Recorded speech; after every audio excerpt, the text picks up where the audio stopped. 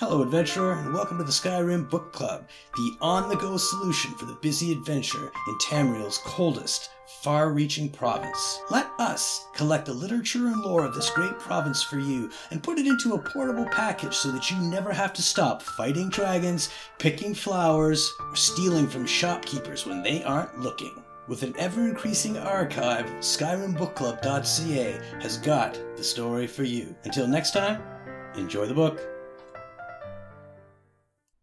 The Holds of Skyrim, the official guide of the Imperial Legion to Skyrim and its holds. Publisher's note. For unknown reasons, Falkreath Hold is omitted from this guide.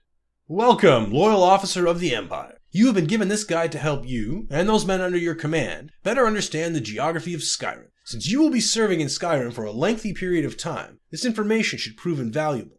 Skyrim is organized into 9 holds. A hold is a large area of land roughly equivalent to a county in Cyrodiil. Each hold is governed by a Jarl who maintains his court in the hold's capital city.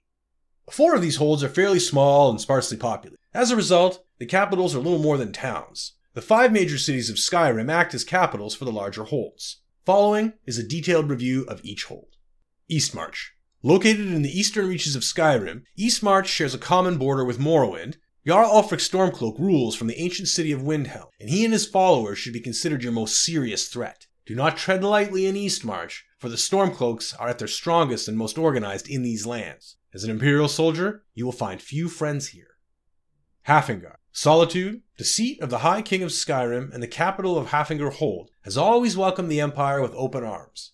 Much commerce flows along the rivers here, and you will find the folk of this hold to be among the most hospitable in Skyrim. As you venture forth in your campaigns, be sure to maintain a secure supply line back to Solitude. The Empire maintains ample provisions in Castle Dour, from which General Tullius commands all the legions stationed in Skyrim.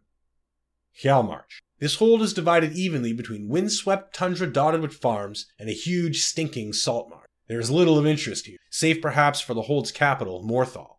Jarl Idgrod Ravencrone has been cooperative enough with the Empire in the past, but will ultimately look out for her own interests if put in a difficult position. While the hold offers minimal strategic value to the Empire, it would make an ideal staging ground for a Stormcloak siege of Solitude, and so must be held against the enemy. The Pale. The Pale is a barren realm covered by vast fields of ice and snow. Its boundaries stretch from the center of Skyrim all the way to its northern coast. Here, at the capital city of Dawnstar, can be found one of the busiest ports in the province. With access to the coastal waterways of Skyrim, Dawnstar could prove vital in the war effort. Should the Stormcloaks choose to attack Solitude from the river, this port would make a tempting target due to its close proximity. The Reach. Dominating the western border of Skyrim, the Reach is made up almost entirely of steep, craggy mountains. Little grows in this forbidding realm, but the capital city of Markarth is a nigh impregnable stone fortress that would make an excellent defensive position for either side in the war. Be aware that this dangerous region of Skyrim is home to the Forsworn, the rebellious natives of the Reach. They know the terrain, can strike without warning, and count the Empire as an enemy. If they attack, you must neither give nor expect any mercy. The Rift. This hold occupies the southeast corner of Skyrim, and much like the Reach in the west, is dominated by tall mountain peaks. The climate in the Rift is milder than in the northern holds, and there is more vegetation to be found here. Farming thrives as a result. A word of warning about Riften, the hold's capital city. Our agents have reason to suspect that the Thieves' Guild makes its home here, though it is now much diminished from its strength of previous years. Nevertheless, mind that your men keep an eye on their coin purses should they have reason to spend any length of time in the city.